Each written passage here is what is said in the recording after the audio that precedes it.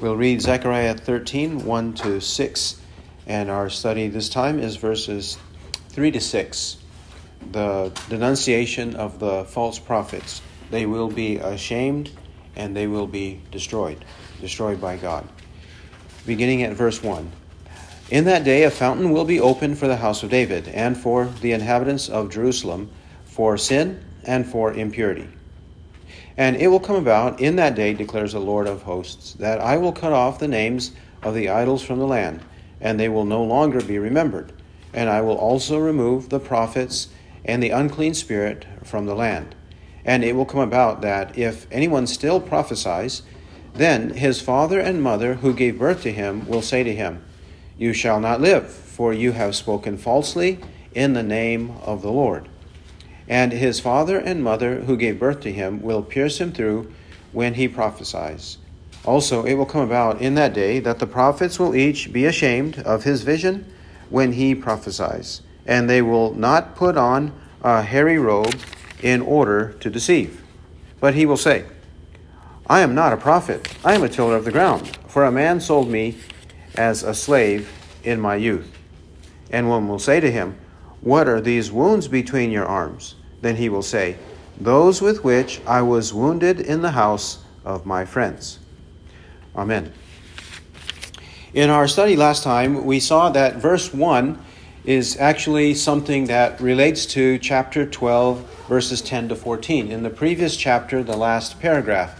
Because in 12, 10 to 14, we have a section or paragraph on redemption. Redemption in Christ. 12:10 is a prophecy of the crucifixion of Christ, because it says, They will look on me whom they have pierced. And that verb to pierce means to put to death or to execute. And that is clear from chapter 13, verse 3, because it says, His father and mother who gave birth to him will pierce him through when he prophesies. And this has to do with the death penalty or an execution. The verb is the same both in Hebrew and English, to pierce. And it is clearly, therefore, in 12:10 to 14, a prophecy of Christ. Well, because he dies on the cross for our sins, therefore, the fountain, who is the Lord, we know that the Lord is the fountain from Jeremiah 2:13, 17:13, and also from John 7:37 to 39. The Lord is the fountain, and the fountain of the Lord, that is the blood of the Lord, his death on the cross, pays for our sin and cleanses us from all impurities. That's verse 1. That is the fountain that God will open up for us, known as the house of David and the inhabitants of Jerusalem. But then, in contrast, we have verses 2 to 6. Last time we saw that in contrast, the unbelievers, the reprobate, the wicked, those who do not believe in the gospel of Jesus Christ, they will be cut off and they will be removed. And he says it in terms of idols being removed and cut off from the land, and false prophets removed from the land, and also unclean spirits. The false prophets are clearly false prophets as we proceed in verses 3 and 4. The prophets of verse 2 are false. The unclean spirit has to do with demons or evil spirits, fallen angels. They also will be removed from the land because of the work of God and the power of God. That's in verses 1 and 2. But then, even though God is in the work, he is in the process of removing the false prophets, there will be false prophets, false teachers persisting. They will continue. Though they see the judgment of God on other false prophets, it doesn't move them to repentance. They continue because they are too stubborn, too adamant, too proud in their false beliefs and their false prophecies, false teachings, as false teachers, that they will continue. Because it says in verse 3, And it will come about that if anyone still prophesies, they are bent in sin and they will continue to do it. Some will. They will still prophesy. But when that happens, that they still prophesy, they persist, they refuse to repent, then what will happen? Then his father and mother who gave birth to him will say to him, his own parents who gave birth to him. We're not talking about stepfather, stepmother. We're not talking about adopted father, adopted mother. We're talking about flesh and bones, your own blood. Father and mother who gave birth to him, they who are righteous parents, will say to the son or the daughter, you shall not live. You shall not live. Because they love the Lord so much, they know that false prophets deserve to die, even if it's their own flesh and blood, their own son or daughter. They say, you shall not live, for you have spoken falsely in the name of the Lord. False speaking in the name of the Lord. It is a grievous sin to use the name of the Lord, but not truly speak for the Lord. To speak contrary to his word, contrary to his word, contrary to his wisdom, contrary to his Holy Spirit. It is a grievous sin, a serious and solemn sin that deserves the death penalty for anyone who speaks in the name of the Lord falsely. These parents know it. The godly parents know it. Therefore, it says, and his father and mother who gave birth to him will pierce him through when he prophesies. They will execute him. They will put him to death. They will pierce him through when he does so. They will be the first to do it. This is explaining the end of a process, an end point of an investigation, to investigate thoroughly and then act in this way. The hands of those first witnesses are to be first against those who deserve the death penalty. We shall see from a couple of cross-references that is the case. Further, then, verse 4. Also, it will come about in that day that the prophets will each be ashamed of his vision when he prophesies, and they will not put on a hairy robe in order to deceive. They will be ashamed. Why will they be ashamed? Because God will hold them accountable, and they will shrink away from Christ in shame at his coming, as it says in 1 John 2, 28 to 29. They will be ashamed. They will be humiliated. They will be beaten down by the power of God. The glory of God will make them ashamed. Moreover, they are prevented from putting on a hairy robe in order to deceive. They will wear the garments, wear the garb of a prophet. So they're going to come, as Jesus said, in sheep's clothing, but inwardly they're actually ravenous wolves. They're going to come as though they are true prophets, true teachers, good and true disciples of Christ. They're going to wear the garments of those who are true disciples, but they're not true disciples. They are false disciples. They are false prophets. And they do have a deliberate purpose. They have a purpose that's not an accident, but intentional. It says there, in order to deceive. Yes, false prophets, they're not doing it accidentally. They're doing it willingly. They want to deceive the people. They want to deceive the people for their own benefits, whether it's fame, fortune, fun, or all of the above. False prophets want that. They want that, and therefore they need to get the people, a lot of people, to side with them. And if a lot of people side with them, they'll get their sinful way. They want to deceive. The deliberate, malicious intentions of false prophets is clear in verse 4. But then we find in verses 5 and 6, but he will say, when confronted, the false prophet will say, this is the false prophet in verse 5. But he will say, I am not a prophet. I am a tiller of the ground, for a man sold me as a slave in my youth. He's going to claim when he is confronted, when he is investigated, when he is being arrested and interrogated, he's going to say, listen, I'm not a prophet. Who said I was a prophet? They're going to pretend and lie that they're not prophets. I am merely a tiller of the ground, and I'm a slave. And I've been a slave and a tiller of the field, of the ground, working in the farmer's field since I was a youth. I haven't been in the cities. I haven't been going about finding the rich, the wealthy, the influential people. I've been over here in no man's land. I've been in the field, in the open field, working hard all day long as a slave. I'm just a slave working in the field. I'm not a busybody finding people to deceive. That's not what I'm doing. Well, now he's continuing to deceive because he doesn't want to be confronted and punished for his sins. Further, verse 13, and one will say to him, what are these wounds between your arms?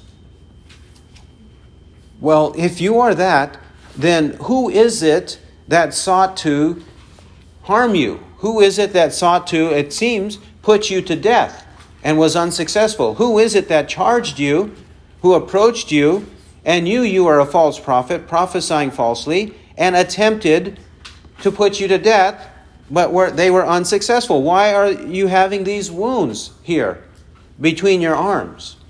What happened? Then he will say, those with which I was wounded in the house of my friends. Which is a lame excuse, and it's obvious. He is just impulsive, and he's blurting whatever comes to his mind very quickly because he's being confronted, and he doesn't want to be put to death. So he says, I was wounded in the house of my friends. Well, why were you wounded in the house of your friends if they are your friends? They shouldn't have been doing anything to you. Why would friends be violent against you? So there we have him continuing to deceive and lie to avert the judgment of God. But he won't be able to avert the judgment of God. That's very clear in verses 2 to 4. Especially verses, 2 to 4 in our passage. They will be judged. It will definitely happen. Okay, last time, for verse 2, we saw a couple of chapters in the book of Ezekiel. But this time, to illustrate the fact that these false prophets, even though they are confronted, they do it again and again and again and again. There is no letting up with them. They won't let up until God finally punishes them. Then they will understand. But up to that point, they won't understand. They persist and they refuse to repent. Let's see this kind of persistent, stubborn rebellion against God. To do a study of false prophets, the book of Jeremiah is an ideal place. So let's turn to the book of Jeremiah. Jeremiah chapter 2. Jeremiah chapter 2. We'll read several parts here to show that these prophets are very vile, wicked people. They continue, even though they are warned again and again. They won't quit until ultimately God punishes them. And we'll see what God thinks of them. It's not a light matter to be a false prophet or prophetess. It's not a light matter at all. It's very, very serious. It's a grave sin worthy of death. Jeremiah 2, 4. Jeremiah 2, 4 to 8. Hear the word of the Lord, O house of Jacob, and all the families of the house of Israel. Thus says the Lord, what injustice did your fathers find in me, that they went far from me, and walked after emptiness, and became empty? And they did not say, where is the Lord, who brought us up out of the land of Egypt, who led us through the wilderness, through a land of deserts and pits, through a land of drought and of deep darkness, through a land that no one crossed, and where no man dwelt? And I brought you into the fruitful land, to eat its fruit and its good things. But you came and defiled my land, and my inheritance you made an abomination. The priests did not say, where is the Lord? And those who handle the law did not know me. The rulers also transgressed against me, and the prophets prophesied by Baal, and walked after things that did not profit. Why did the people defect from God? Why did they turn away from God, even though He provided abundantly for them out of Egypt and in the wilderness, and then gave them the inheritance of the land of Canaan? But once they inherited Canaan, they made Canaan a rich, fruitful land, a good land, an abomination. How? By worshiping idols, false gods. And we see in verse 8, those who should have known better, but did not do better. Know better and do better. Verse 8, the priests, those who handle the law, the rulers, and the prophets. The priests, those who handle the law, meaning those who transmit it, those who are very familiar with it, those who teach it, the rulers, and the prophets. And what was the problem? The priests did not say, "Where is the Lord?" They did not consult the Lord. They did not seek to have His presence with them. Those who handled the law did not know me. That means those who were teaching the Bible did not even know God. The rulers transgressed against me. They should be controlling the sins of the people so that the people are not unruly. But the rulers were unruly because they transgressed against God. And then the prophets. The prophets who claim to be prophets of the Lord are also prophesying by an idol, Baal. And all of this doesn't profit anybody. Here, Jeremiah, the true prophet, and actually he was also among the priests, the priestly families in the town of Anathoth in the land of Benjamin. Chapter 1, verse 1 says, Jeremiah was both a priest and a prophet, a true priest and a true prophet. But he's here denouncing the false priests, the false teachers, the false rulers, and the false prophets. Why so? Well, two reasons. The vast majority of people follow the false ones. That's one. And why? Because the false ones promise false things to the people. And the people want to hear it and want to soothe their guilty conscience that everything is fine, both now and on the day of judgment. But it's not fine. But also, there's a tendency of some people to have what's called sacerdotalism. Sacerdotalism means that merely or simply because somebody holds an office, it might be a governmental office, it might be a religious office, it might even be an office in the business, like somebody who's a manager or a president, that automatically he must know what he's doing, he must know what he's talking about. That's called sacerdotalism. Now that may be the case, and we should defer, and we should consult, and we should listen to them first, of course, but it doesn't mean automatically that just because somebody's a manager, or somebody's the president of a company, or somebody is a priest, or a pastor, or a politician and in control of the county, or of the state, or of the country, that he knows what he's talking about all the time. That's not necessarily the case. So we as the people must practice discernment and say, no, he's wrong here and he's wrong there, and we will not do what he's telling us to do. Jeremiah did so, and very few followed the example of Jeremiah. Another place will be in chapter 2, verses 26 to 28. 2:26 to 2:26 to 28 says, As the thief is shamed when he is discovered, so the house of Israel is shamed. They, their kings, their princes, and their priests, and their prophets, who say to a tree, You are my father, and to a stone, You gave me birth. For they have turned their back to me, and not their face. But in the time of their trouble they will say, Arise and save us. But where are your gods which you made for yourself? Let them arise, if they can save you in the time of your trouble. For according to the number of your cities are your gods, O Judah.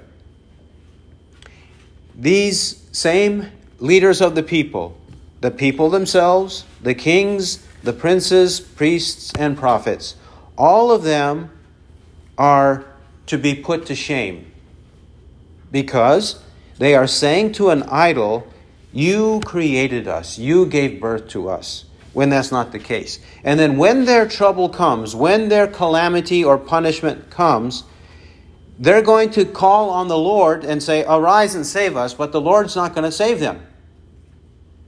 He's not going to answer their prayer. People think God always answers your prayer. He doesn't always answer.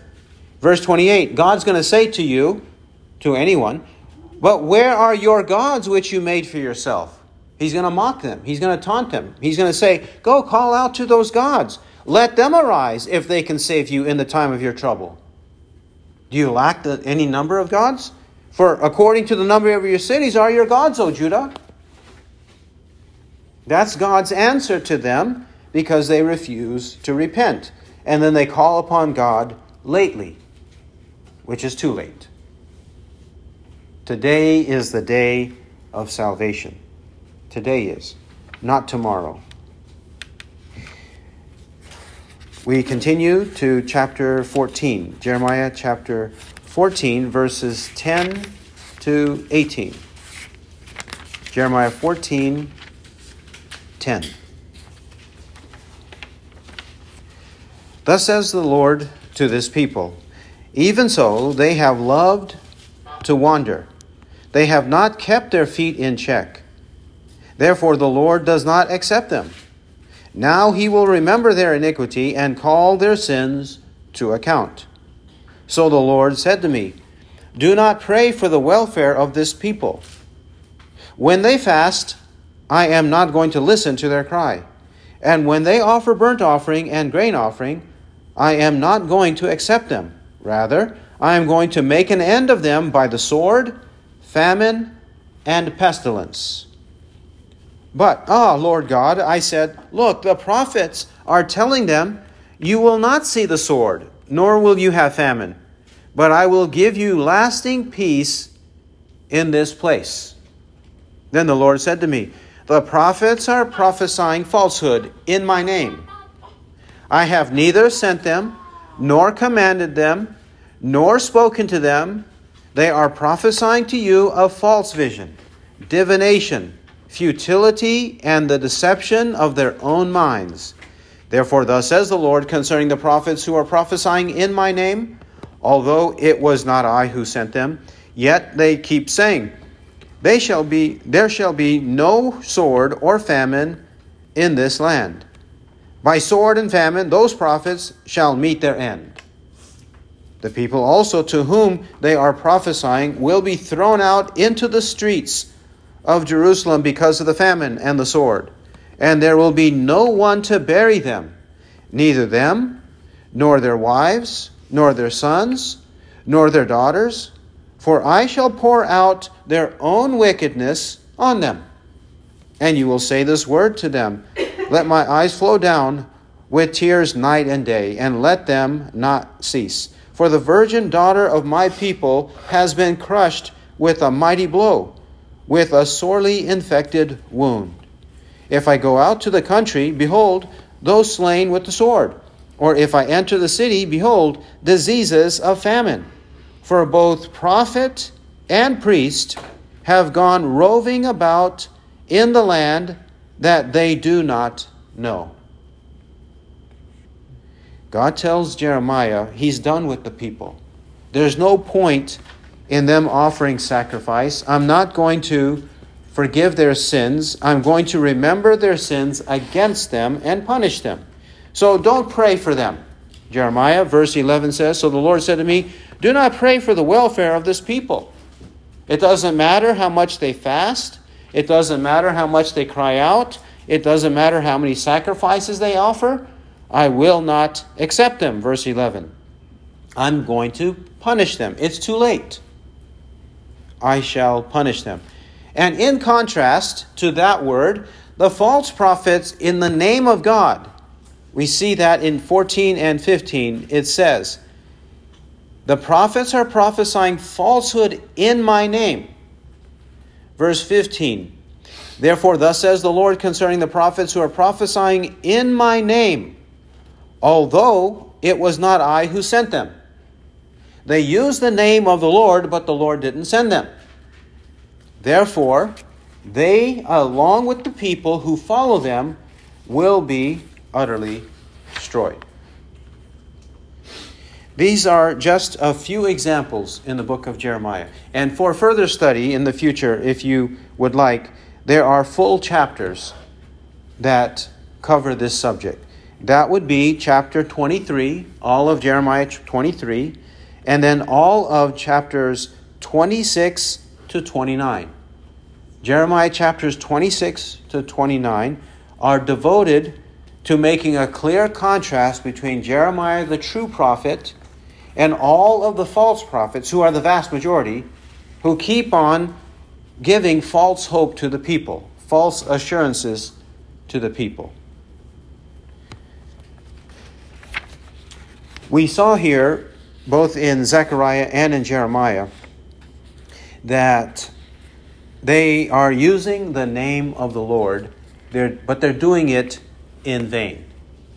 This is what God warned them in Exodus chapter 20. In the 10 Commandments, in Exodus chapter 20, verse 7, in the third commandment, verse 7, it says, you shall not take the name of the Lord your God in vain, for the Lord will not leave him unpunished who takes his name in vain.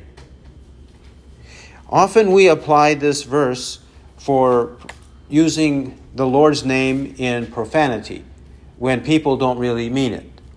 And that is one application of it. But I think, according to Scripture, the primary way that this is applied is when people say they belong to the Lord. They know the Lord, or the Lord spoke to them, or that they are prophets of God. Whenever they make this claim, taking the name of the Lord on their lips to make an assertion, to make a claim, to allege something like that, yes, I am a prophet, or yes, I'm speaking in the name of the Lord, yes, the Holy Spirit told me, the Lord impressed upon my heart. When people do things like that, in order to manipulate their audience, they are taking God's name in vain. God didn't send them, but they're saying God sent them. And it says here, God will not leave him unpunished. There will certainly be a punishment. Now, what is this punishment? What is the punishment? The punishment is death. Deuteronomy 13. Deuteronomy 13, 6 to 11. Deuteronomy 13, 6.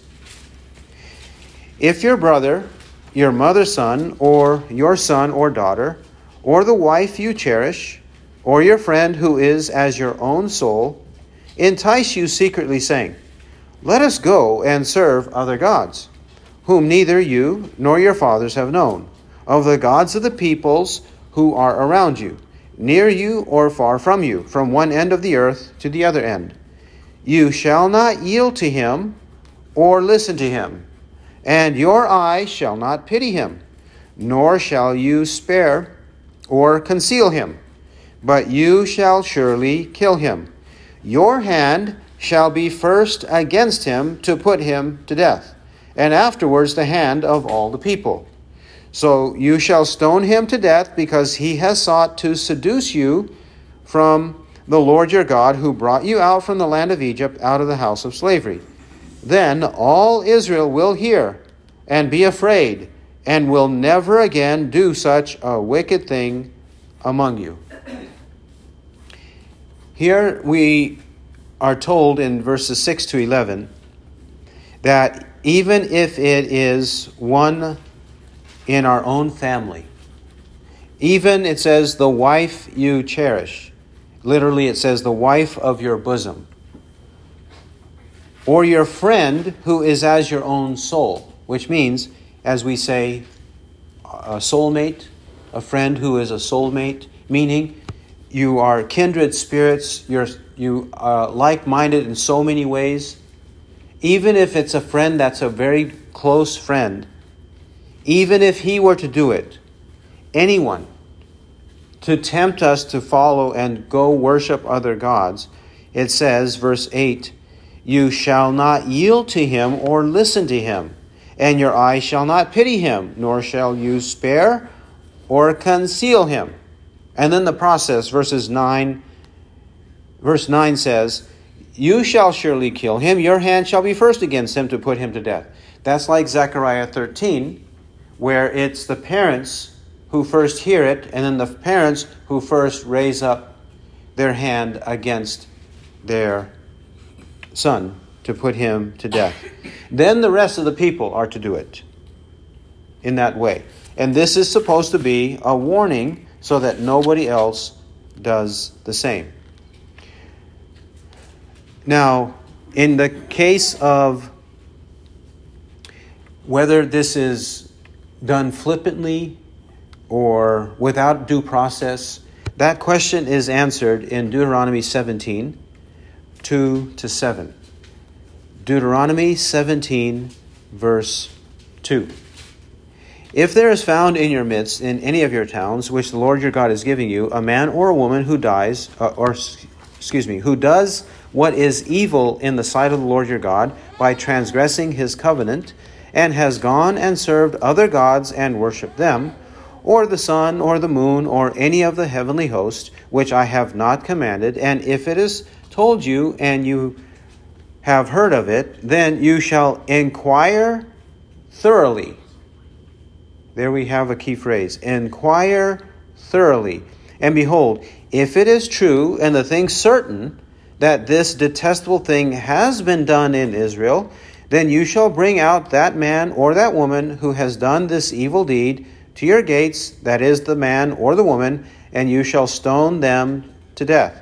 On the evidence of 2 witnesses or 3 witnesses, he who is to die shall be put to death. He shall not be put to death on the evidence of 1 witness. The hand of the witnesses shall be first against him to put him to death, and afterward the hand of all the people. So you shall purge the evil from your midst. In another case,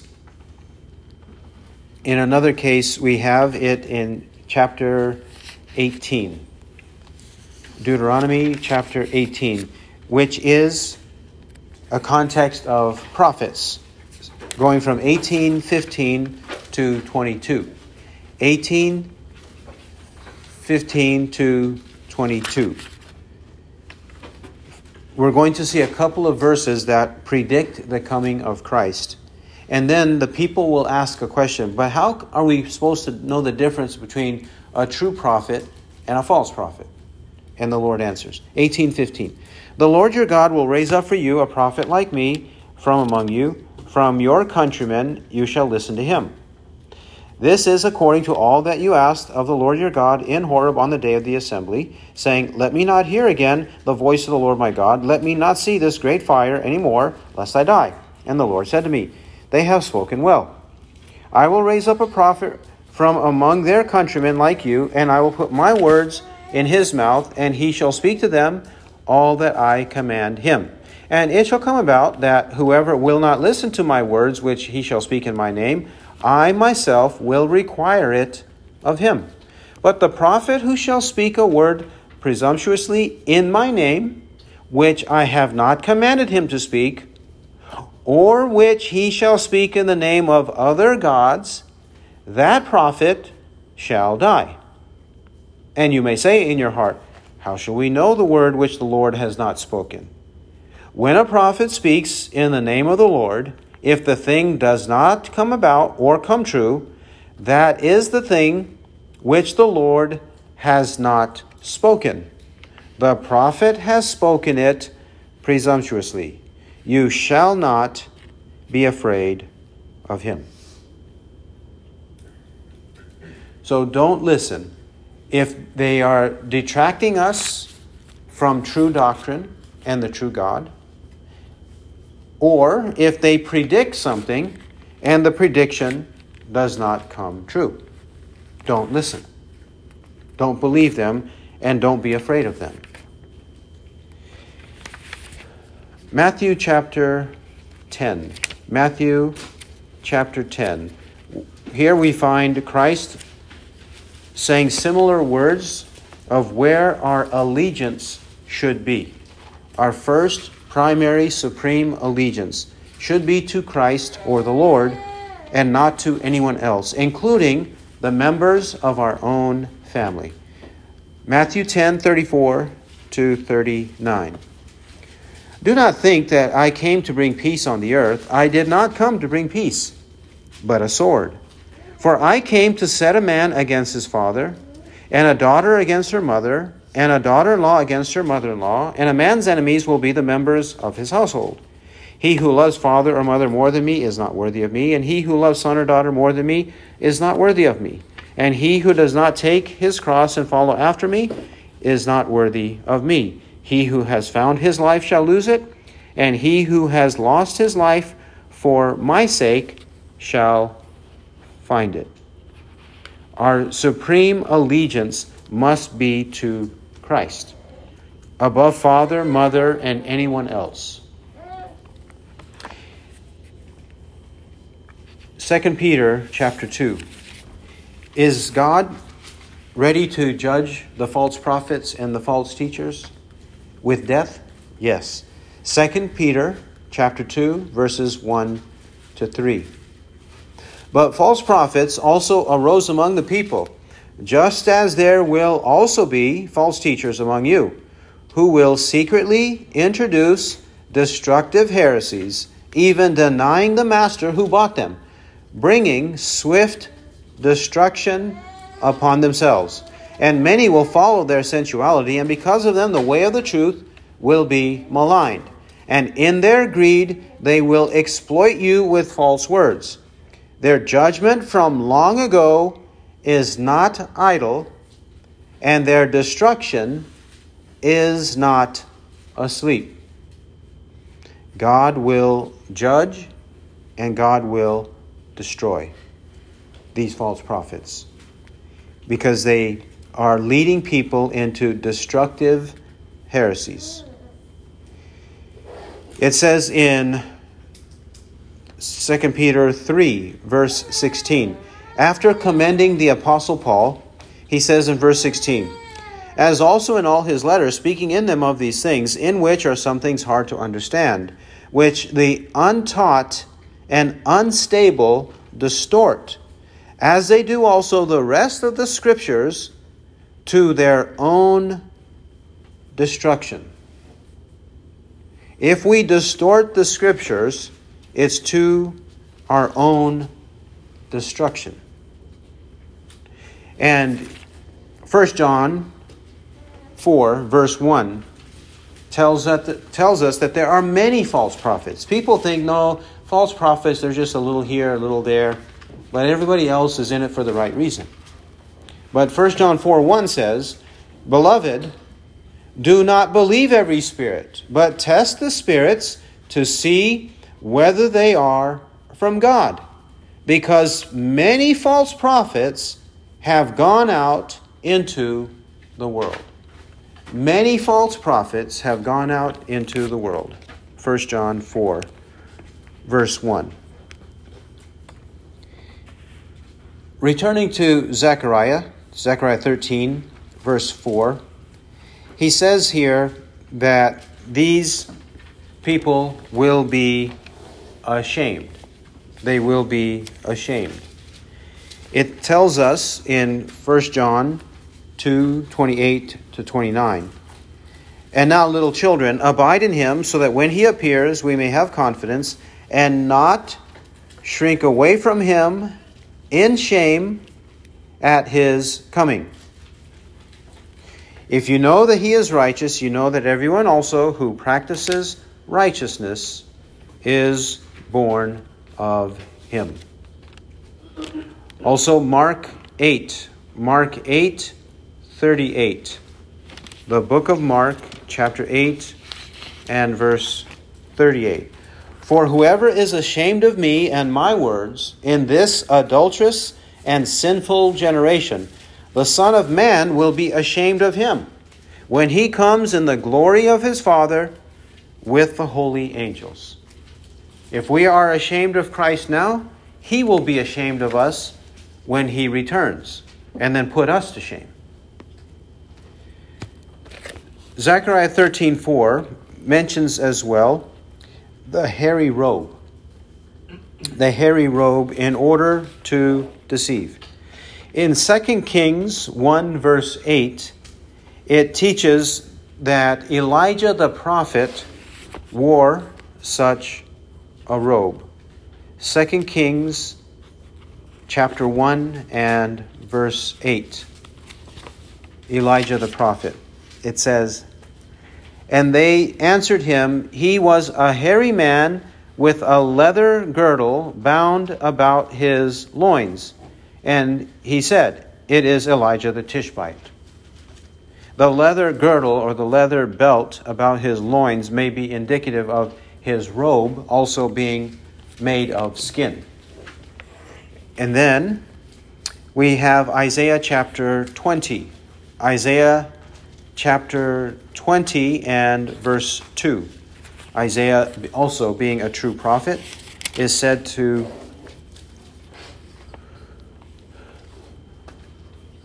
wear something that is hairy or rough on him. 20 verse 2. At that time the Lord spoke through Isaiah, the son of Amoz, saying, go and loosen the sackcloth from your hips and take your shoes off your feet. And he did so, going naked and barefoot. Then in the New Testament book of Matthew, Matthew chapter 3 and verse 4. Matthew chapter 3 verse 4, John the Baptist. It says, 3 verse 4. Now John himself had a garment of camel's hair and a leather belt about his waist, and his food was locusts and wild honey. In that John wore this leather belt or leather girdle, it says also he had a garment of camel's hair or a robe of camel's hair. That might have been the same thing that Elijah the prophet wore. So in this way, and John was Elijah before the coming of Christ, right? According to Malachi 4:4-6, that Elijah would come, and what Malachi meant was that John the Baptist would come, and this is confirmed in Matthew 11:14. When Jesus is speaking of John the Baptist, Matthew 11:14, he says, if you care to accept it, he himself is Elijah who was to come. Meaning, coming in the spirit and power of Elijah, such as it says in Luke 1:16 and 17. Luke 1:16 says, and he will turn back many of the sons of Israel to the Lord their God. He is John the Baptist. And it is he who will go as a forerunner before him in the spirit and power of Elijah, to turn the hearts of the fathers back to the children and the disobedient to the attitude of the righteous, so as to make ready a people prepared for the Lord. This is the sense in which John the Baptist is Elijah. He's not a reincarnation of Elijah, contrary to some within Christianity who say that, and Hindus and Buddhists who like to say the Bible teaches reincarnation. That's not what the Bible means. It's meaning he's coming in the spirit and power of Elijah. That's what it means. And so, if the prophets dress that way, wouldn't the false prophets also seek to dress that way? To deceive the people? Right? Businessmen, usually they have a certain uniform or attire, especially if it's in one company, right? They're supposed to dress a certain way. You go to a restaurant, the employees are supposed to dress a certain way, right? So in the same thing with the profession or the calling of prophethood, there is a certain kind of clothing that they wore. And we just saw that. But false prophets will do the same. Jesus said the following, Matthew 7:15. Matthew 7:15. Beware of the false prophets who come to you in sheep's clothing, but inwardly are ravenous wolves. False prophets will come in sheep's clothing, the skin of animals. They'll come like that, but really, don't think of them as true prophets. They are ravenous wolves. They are so hungry that they are on the prowl looking for sheep to devour. So they dress like sheep to devour sheep, because the sheep will be caught off guard if that happens. 2 Corinthians chapter 11. 2 Corinthians chapter 11. And this is in order to deceive, right? As the prophet says. 2 Corinthians 11, 3-4. But I am afraid, lest as the serpent deceived Eve by his craftiness, your minds should be led astray from the simplicity and purity of devotion to Christ. For if one comes and preaches another Jesus, whom we have not preached, or you receive a different spirit, which you have not received, or a different gospel, which you have not accepted, you bear this beautifully. You bear this beautifully means you tolerate it. You put up with people like this. You put up with deceivers. Why do you put up with deceivers? Don't bear with them. Verse 13, 11:13. For such men are false apostles, deceitful workers, disguising themselves as apostles of Christ. And no wonder, for even Satan disguises himself as an angel of light. Therefore, it is not surprising if his servants also disguise themselves as servants of righteousness, whose end shall be according to their deeds. Satan disguises himself. The servants of Satan disguise themselves as servants of righteousness. It should be no surprise that false prophets disguise themselves. Then it is for the purpose of deception. It is for the purpose of deception. It is not an accident. Even if it were an accident, it would be wrong. Aren't car accidents wrong? Isn't the one who causes a car accident in the wrong? Nobody lets him off the hook, right? So you're still wrong even if it's an accident. But people think, no, these people, these teachers, they're just ignorant. Then why are they teaching? They just don't know. Well, then why are they there? They should keep quiet and sit down and let somebody else teach. Somebody who knows what he's talking about. But these people are deliberate. It's intentional. Acts chapter 20, in order to deceive. Acts chapter 20, 28 to 31. Be on guard for yourselves and for all the flock among which the Holy Spirit has made you overseers, to shepherd the church of God, which he purchased with his own blood.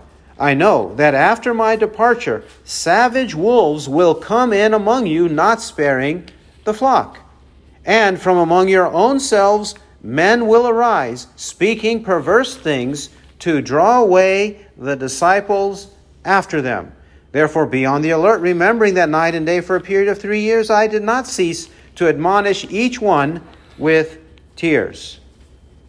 It says in verse 30, they arise, why? To draw away. That's expressing the purpose. To draw away, in order to draw away. They want to take people away. Galatians chapter 1. Galatians chapter 1. Verses 6 and 7. Galatians 1, 6 and 7. I am amazed that you are so quickly deserting him who called you by the grace of Christ for a different gospel, which is really not another. Only there are some who are disturbing you and want to distort the gospel of Christ. He says they want to distort the gospel of Christ. Chapter 2, verse 4, 2:4. But it was because of the false brethren, secretly brought in, who had sneaked in to spy out our liberty which we have in Christ Jesus, in order to bring us into bondage. Doesn't that sound deliberate? If they are false brethren secretly brought in, then they are in cahoots. There is some scheme going on, correct? They're consulting others who are saying, yes. They're whispering, yes, go over there. Go infiltrate them. Go infiltrate. So it's scheming. They're wanting to do it. It's deliberate. In order, and here's another purpose, in order to bring us into bondage. They want to enslave people with a false gospel. False teachers do so on purpose. Well, then, their judgment. They may try to escape judgment, but they will not escape judgment. That's in verses 5 and 6. Remember when confronted, the false prophet says, I'm a tiller. I'm not a prophet. No, I'm not a prophet. I'm a tiller. I'm a tiller and a slave. That's who I am. And these wounds between my arms, my friends did it. My friends did it.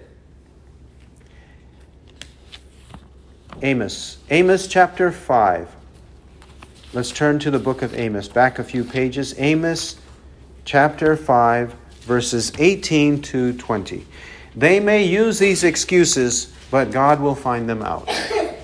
Amos 5:18. Alas, you who are longing for the day of the Lord, for what purpose will the day of the Lord be to you? It will be darkness and not light. As when a man flees from a lion and a bear meets him, or goes home, leans his hand against the wall, and a snake bites him. Will not the day of the Lord be darkness instead of light, even gloom with no brightness in it? The people think it's going to be well and swell on the day of judgment, the day of the Lord. So don't bother me with all that judgment talk, day of judgment. No, don't bother me. I already believe. It's okay. And I'm going to escape punishment. But God's saying here, you have a false hope. It's going to be a day of darkness, not light. It's going to be like a man who flees from a lion and thinks, I missed the lion. The lion, the king of the jungle. I missed him. He missed me. He didn't devour me. But then a bear meets him. That's not a pleasant encounter either. Or he goes home, leans his hand against the wall, he's resting, but then a snake bites him in his own house, where he thought he had refuge, where he thought he had protection, but then a snake bites him in his own house. God will catch up to these evildoers because they won't repent. He'll catch up to them and he will punish them. Isaiah 24, 17 and 18. The chapter is a warning of impending judgment. The whole chapter is, but in 17 and 18, God eventually catches up with the wicked. 24:17. Terror and pit and snare confront you, O inhabitant of the earth. Then it will be that he who flees the report of disaster will fall into the pit. And he who climbs out of the pit will be caught in the snare. For the windows above are opened, and the foundations of the earth shake. This is also, in a sense, indicative of the way it was during the great flood in the days of Noah. The people were mocking as they usually do, mocking judgment. And when Noah was preaching that the flood would come for 120 years, nobody prepared himself. Only 8 people were spared, right? Nobody prepared. And there would have been, at the very least, tens of millions of people on the earth. But more likely, according to statistical analysis from Genesis in the time of Adam to the time of Noah, from Genesis 1 to Genesis chapter 6, there would have been 1,656 years that passed. So there would have been at the least hundreds of millions of people, if not several billions of people on the earth. But they didn't listen. And what would they do once the rain comes and falls? Okay, they might run as they see that it's not letting up. And they might run to a higher place, or they might run to a place they think is secure, but the water catches up to them. And then catches up to them, and finally they drown. No matter how fast they run up on a high hill or a tall mountain, they all drown. That's the way God will catch up and destroy the wicked. He who has ears to hear, let him hear what the Spirit says. Amen.